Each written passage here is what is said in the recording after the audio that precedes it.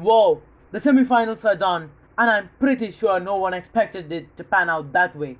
Pakistan won by 7 wickets against a consistent Kiwi side, and England thrashed giants India by 10 wickets. The fragile batting lineup that New Zealand possessed, and the Bumrah-less weak bowling attack of India, the cause of their demise. New Zealand lost the game in the opening overs of both innings. They lost Finn Allen in the first of theirs and dropped Babar in the first ball of Pakistan's. The matchup against Shaheen was always going to be tough, but a first over wicket was unexpected. New Zealand, after scoring a modest total of 152, also gave a life to captain Babar Azam in the first ball of their innings, with keeper Conway putting it down. New Zealand were never in the game in the second half, with the duo of Babar and Rizwan near their irrepressible best. Their 105 run stand coming in just 12.4 overs, taking the game out of New Zealand's reach.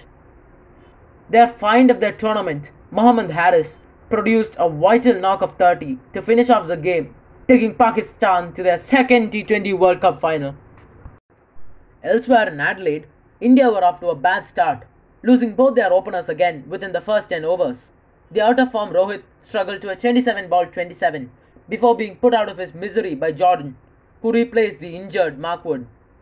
India was reeling at 100 in 15 overs before Hardik came out, all guns blazing, to hit a 33-ball-63 and take India to a par total of 168.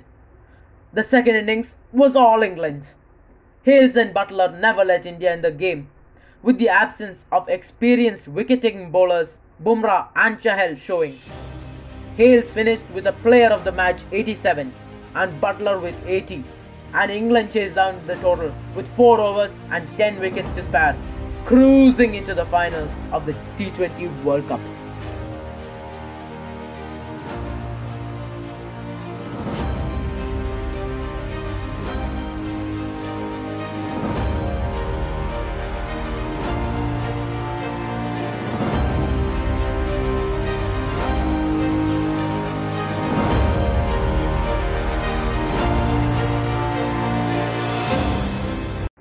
A World Cup final clash between pre-tournament favourites England and Pakistan, who have had a magical run in the World Cup.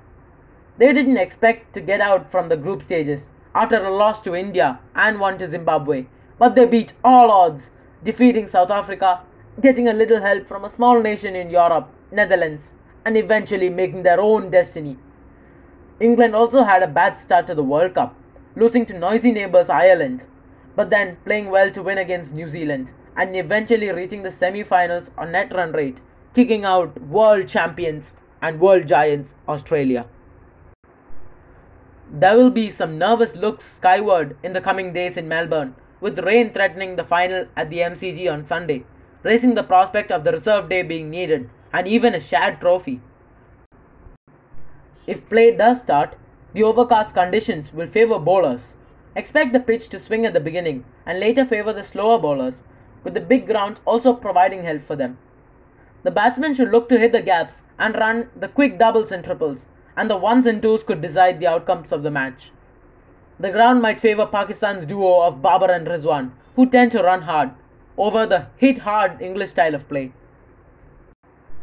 Pakistan have already played once in this ground, their first against India, and hence might hold the upper hand.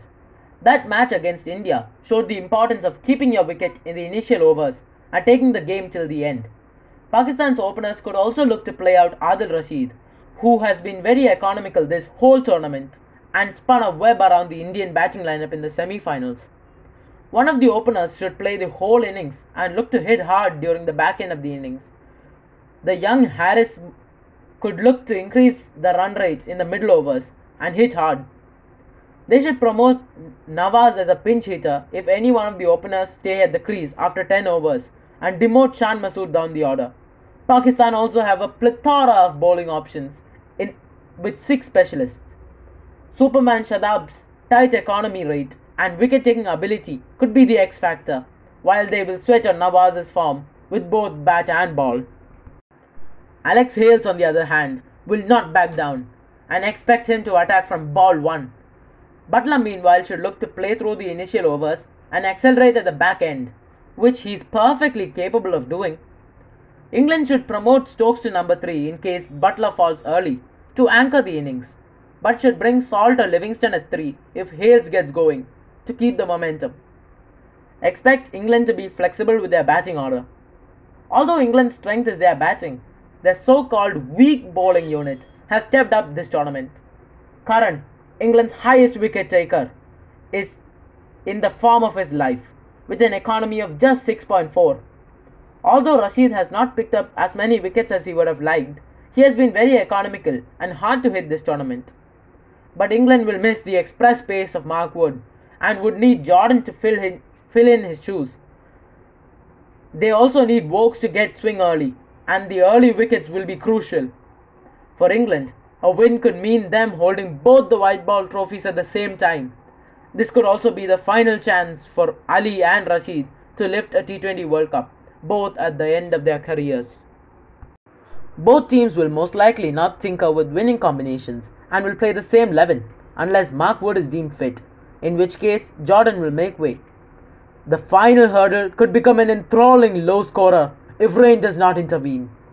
If rain does abandon this match, it would be the first time that a T20 World Cup trophy is shared between two teams.